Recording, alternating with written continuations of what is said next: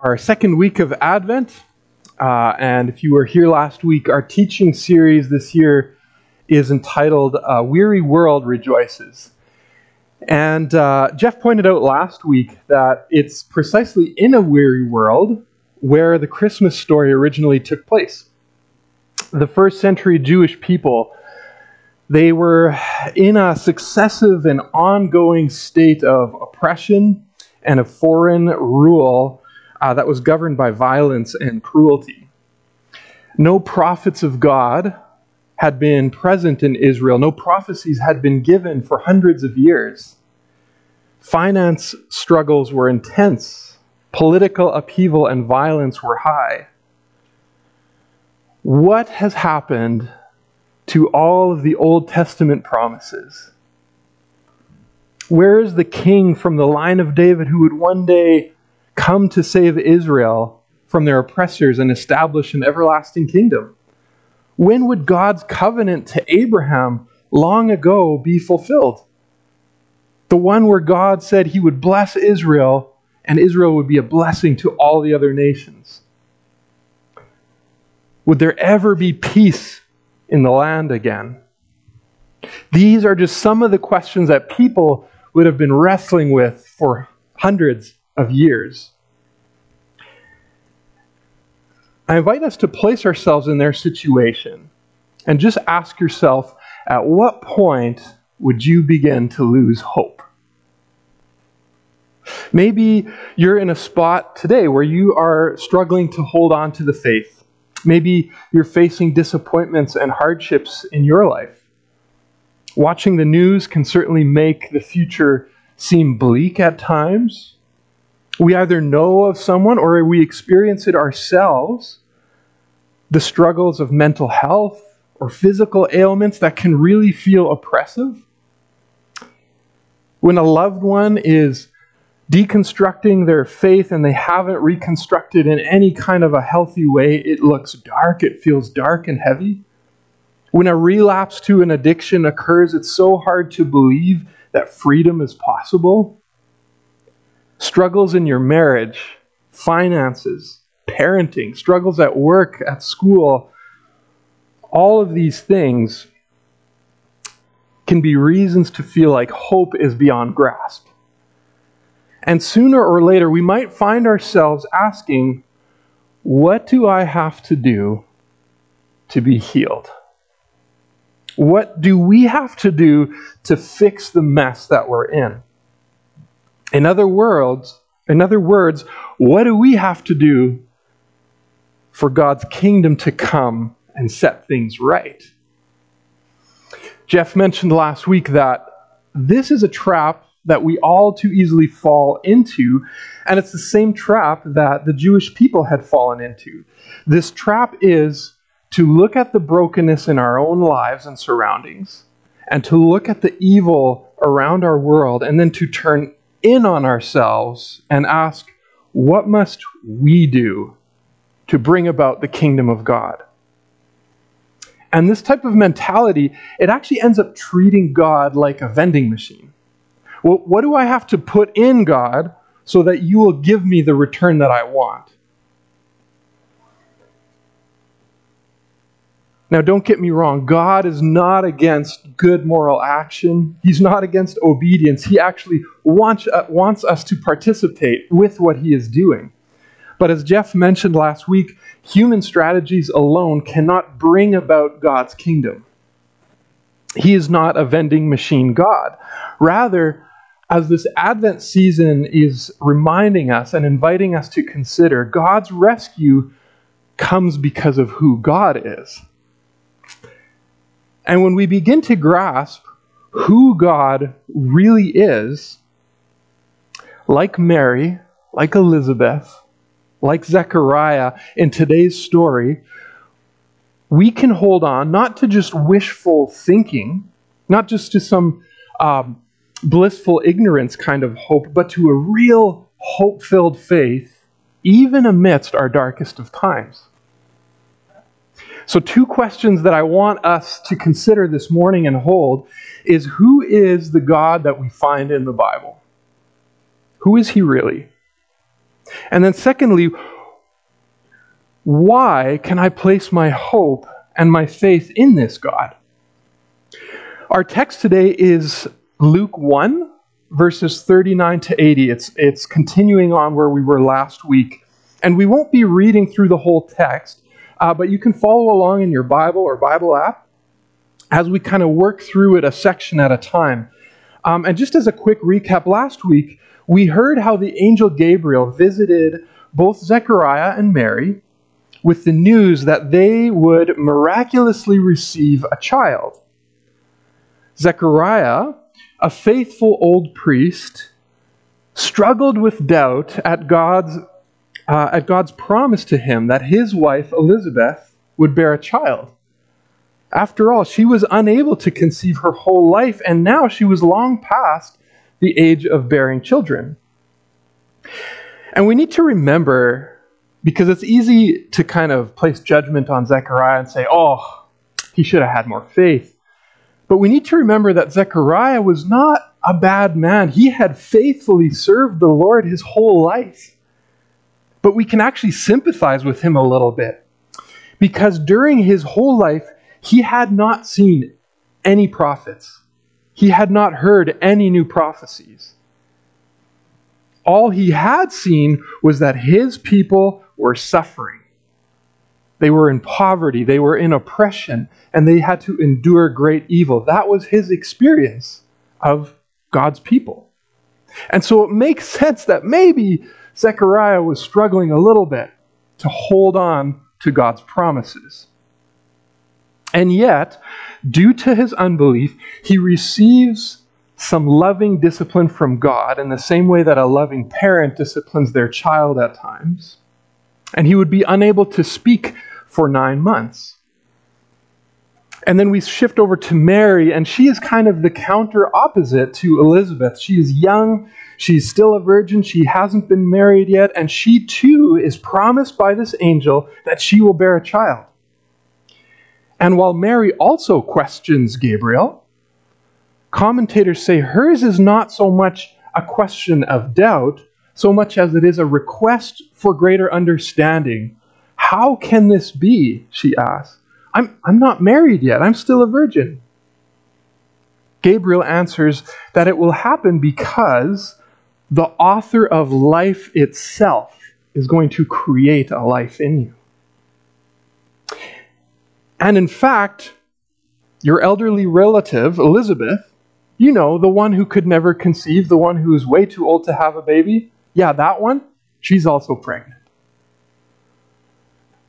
And I love how the angel closes in verse 37. For no word of God will ever fail. And Mary responds with humility and a faith that is marked by obedience.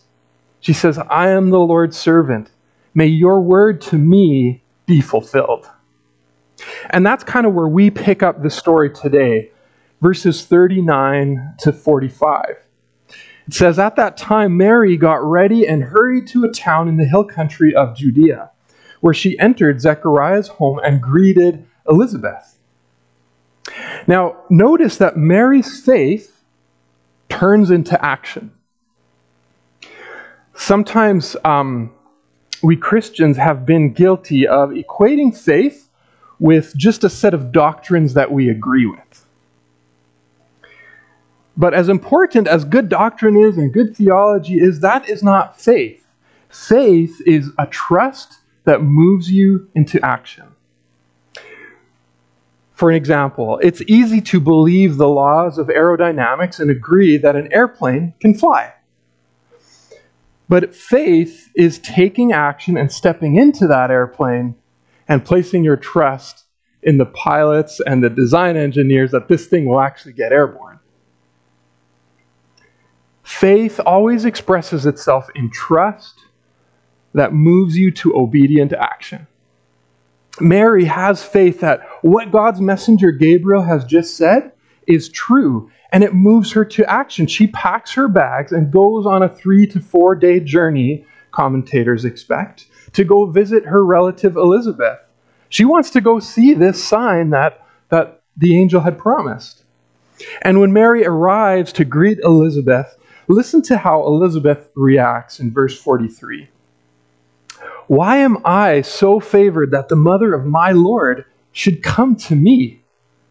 Blessed is she who has believed that the Lord would fulfill his promises.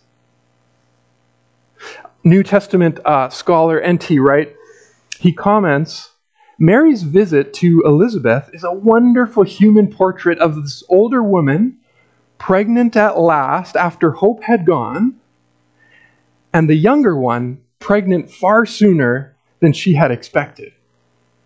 And that encounter might have been a moment of tension, right? Mary might have felt proud in a culture where bearing children gave a woman honor. Contrast that with Elizabeth. It would make sense for her to maybe feel resentful. Right? Think about it. Elizabeth likely spent countless years praying that God would bless her with a child through her 20s, through her 30s, through her 40s. And then when menopause hit, I imagine her heart would have sunk that this gift was never granted to her, despite her faithfulness to God. And here before her is this teenager, still a virgin, and God has blessed her supernaturally with being pregnant with the Savior of the world. How could she not be resentful? But her response is nothing of that sort. It is a testament to her character of humility. It shows us that she doesn't show any hint of being entitled or thinking that God owed her something. And then she blesses Mary. And this is a contrast between Mary's belief and her husband's unbelief. She says, blessed is she who has believed that what the Lord would fulfill has come true. In response, we get Mary's famous song of praise, verses 46 to 55. She says, my soul glorifies the Lord, and my spirit rejoices in God my Savior, for he has been mindful of the humble state of his servant. From now on, all generations will call me blessed. For the Mighty One has done great things for me. Holy is his name. His mercy extends to those who fear him from generation to generation. He has performed mighty deeds with his arm. He has scattered those who are proud in their inmost thoughts. He has brought down rulers from their thrones, but has lifted up the humble. He has filled the hungry with good things, but has sent the rich away empty. He has helped his servant Israel, remembering to be merciful to Abraham and his descendants forever, just as he has promised our ancestors. Mary's song is packed full of Old Testament references. And this reveals to us a little bit about Mary's devotional life.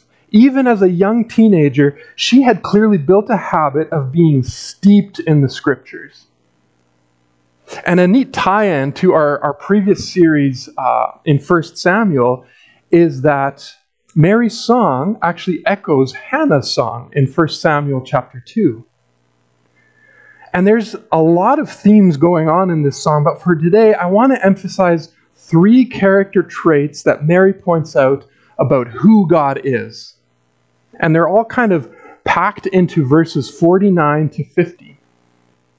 And then from there, she expands on it.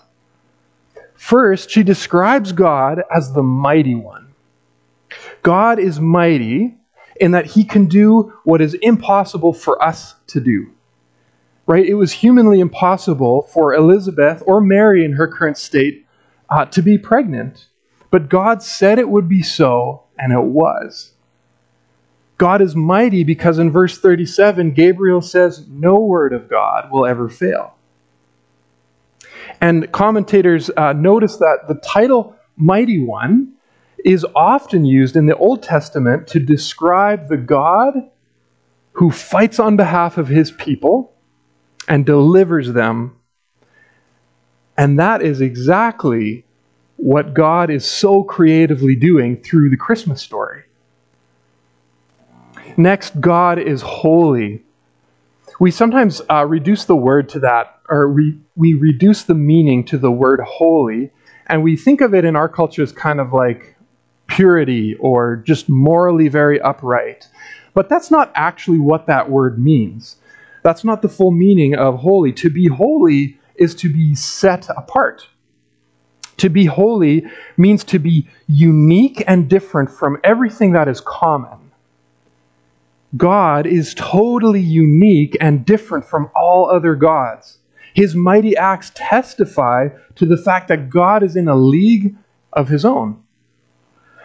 No other God can do the things that this God does. In a personal sense, he creates life for two women for whom it would be impossible. And in a general sense, in verses 50 to 53, if you read that, God's sovereignty lifts up the humble. He fills the hungry with good things. He brings down the proud, the evil rulers, and he sends the rich away empty. And just a side note there, being poor and hungry is not virtuous in and of itself. In the same way, power and money are not evil in and of themselves. But the Bible does teach us that money and power are dangerous, in that they can lead a person to place their trust and dependence on wealth and power rather than on God. It can lead a person to live as though they have no need for God. And that is the danger. Whereas those who are humble and poor are, generally speaking, more open to recognize their need and their dependence on God. And this is what it means to fear God. When the Bible talks about those who fear God, it's not necessarily those who are terrified or scared of God. That's a bit of a misreading of that word. To fear God is to see him as mighty and holy and to recognize that our dependence is on him. That's what it means to fear God. And so the question is, what is God's posture towards those who fear him? That's our third character trait of God.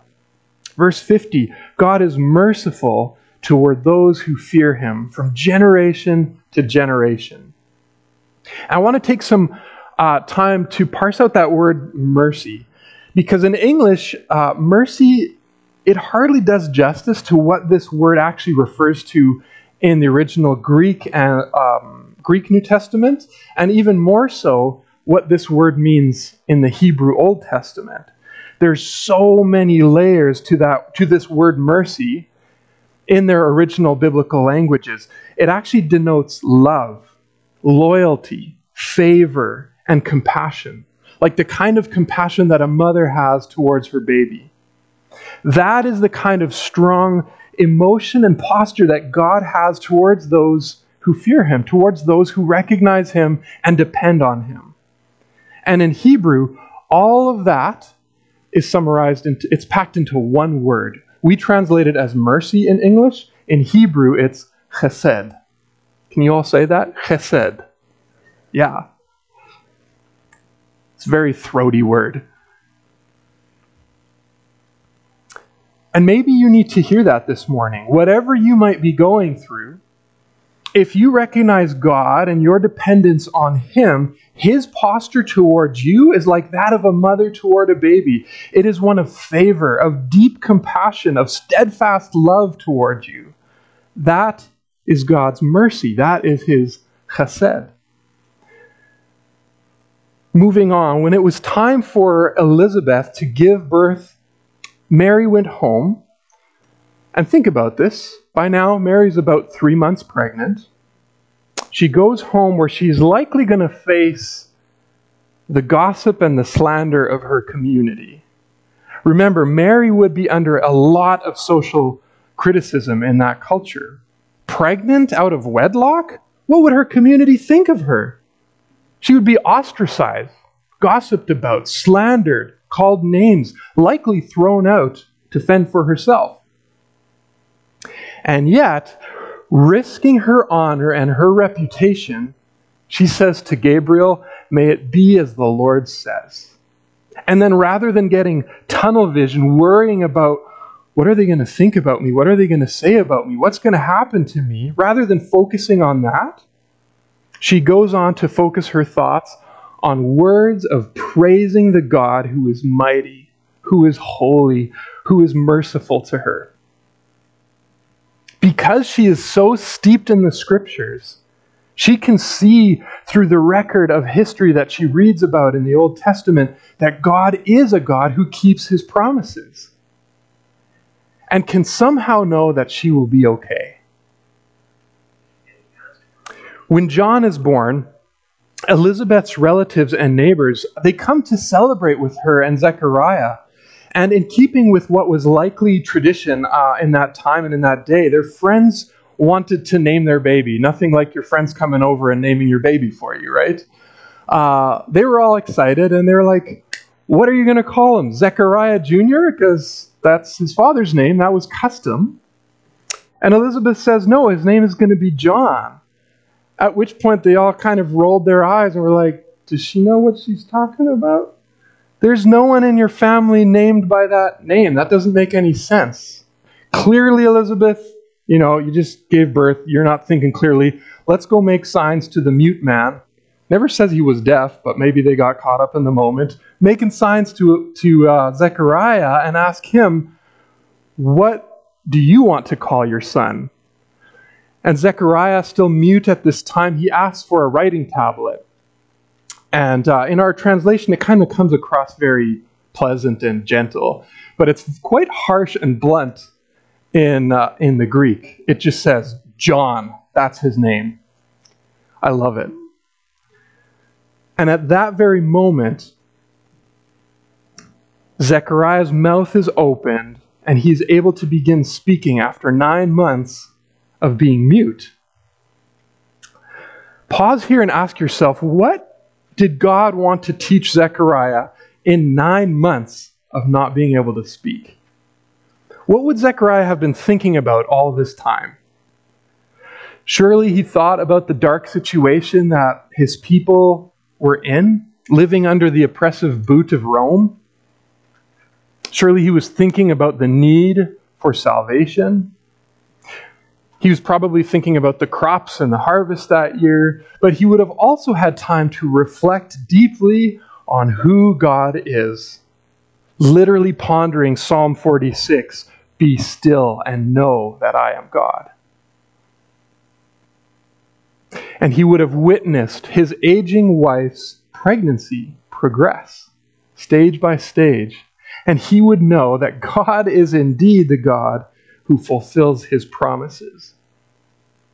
N.T. Wright, he highlights Zechariah's silence as a symbol of the prophetic silence that Israel had been in for the last 400 years. And now, when Zechariah believes God's promises and it moves him into action, he writes, his name is John. When Zechariah's belief moves him into action, suddenly prophecy bursts forward again. And he says in verses 68 to 80, praise be to the Lord, the God of Israel, because he has come to his people and redeemed them. He has raised up a horn of salvation for us in the house of his servant David, as he had said through his holy prophets of long ago. Salvation from our enemies and from the hand of all who hate us, to show mercy to our ancestors, and to remember his holy covenant, the oath he swore to our father Abraham, to rescue us from the hand of our enemies, and to enable us to serve him without fear in holiness and righteousness before him all our days. Commentators point out that this is a poem about God acting at last, about God finally doing what he promised to do many centuries ago. God was going to deliver them. But the Gospel of Luke is preparing you and me, the reader, to see that this deliverance is much bigger than just Israel's independence from Rome. That would happen much, much later. Rather, the salvation that would come through Jesus would be for the whole world, overthrowing the power of sin and death itself. And of course, this is the good news that the rest of the gospel is all about. I want to draw our attention just to the last section of Zechariah's song in verses 76, where he addresses now his newborn son, John. He tells him that John, he says, he will go before the Lord, preparing the way for him, giving his people the knowledge of salvation through the forgiveness of their sins. John's role was to be a forerunner for Jesus. His calling was to be a signpost that pointed people toward Christ. And this is our role today. This is every Christian's calling today. We are to be signposts that point toward Jesus, giving people the knowledge of salvation through the forgiveness of their sins, giving them the knowledge that there is hope beyond this world, giving them the knowledge that there can be freedom from whatever it is that they are struggling with. Like Mary, our lives are to be like a song of praise that tell about the God who is mighty, the God who is holy, the God who is merciful to all who turn to him. Zechariah ends his song giving us a powerful glimpse of who this Jesus was going to be and what God's motivation is in bringing his kingdom. Verse 78, he says, "Because of the tender mercy of our God, by which the rising sun will come to us from heaven." Did you catch that? Why does God bring his kingdom? It's because of his tender mercy. There's that word again. It's because of his chesed. In other words, because of God's compassion, because of God's steadfast love, because of his loyalty, because of his favor, because of his faithfulness in fulfilling his promises to all who fear him, he says the rising sun will come to us from heaven. This is the good news of Christmas, friends. I love Zechariah's unique name for Jesus here. He calls him the rising sun. Isn't that also a symbolic picture of God's mercy, of his chesed? Think of the morning sun, really practically. It pierces the darkness. It marks a new day. It comes every 24 hours. It is faithful. It is reliable. It is steadfast. And in the same way that we can trust that the sun will rise each morning, we can trust that God fulfills his promises. His song closes talking about Jesus coming to us to shine on those living in darkness and in the shadow of death, to guide our feet into the path of peace. In other words, he came to give hope and to guide us into a path of peace. The Advent candle that we celebrate today, this theme of peace, I love that Jeff talked about it with the kids.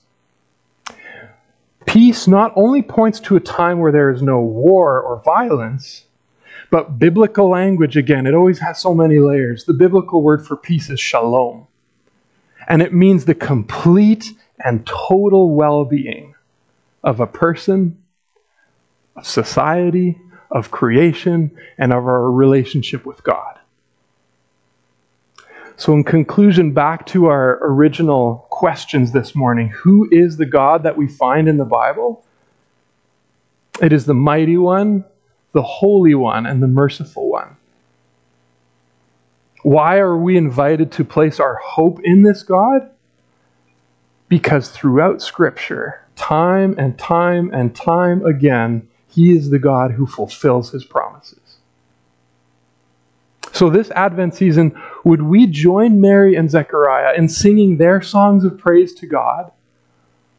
But would we also be invited into writing our own songs of praise to God? Where has God been at work mightily in your life? Where have you experienced God as holy? That is, where have you experienced that God is totally unique to all other idols and pleasures and money and spiritual paths that the world offers? How has God shown you his chesed? Share those stories of who God is and what he has done in your life and the hope that you have.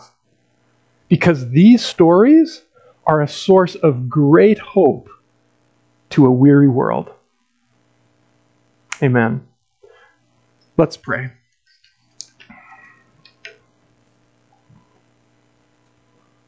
God, you are Emmanuel, God with us. We pause this morning to enter into the Christmas story and to remember that you are the God who keeps his promises. God, our world is in need of real hope.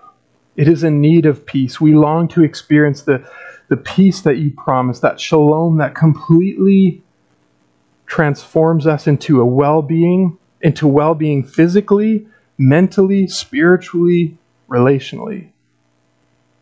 We praise you for having already fulfilled your promises to send a rescue plan 2,000 years ago through a baby born in a manger, destined for the cross. It is because of Jesus, the rising sun, that we can have the forgiveness of sins and be invited into new life and invited into communion with you and experience this path of peace starting right now. So God, as we prepare to take communion, we also look forward to your future promise to when your people from every tribe and nation will gather for a feast that will never end. God, would we be mindful of that great coming feast as we partake in communion and fellowship at the potluck downstairs. Thank you, Father, Son, and Holy Spirit. Amen.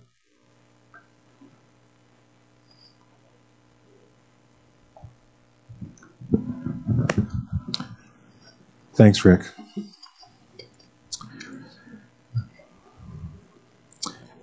As we turn our attention to communion,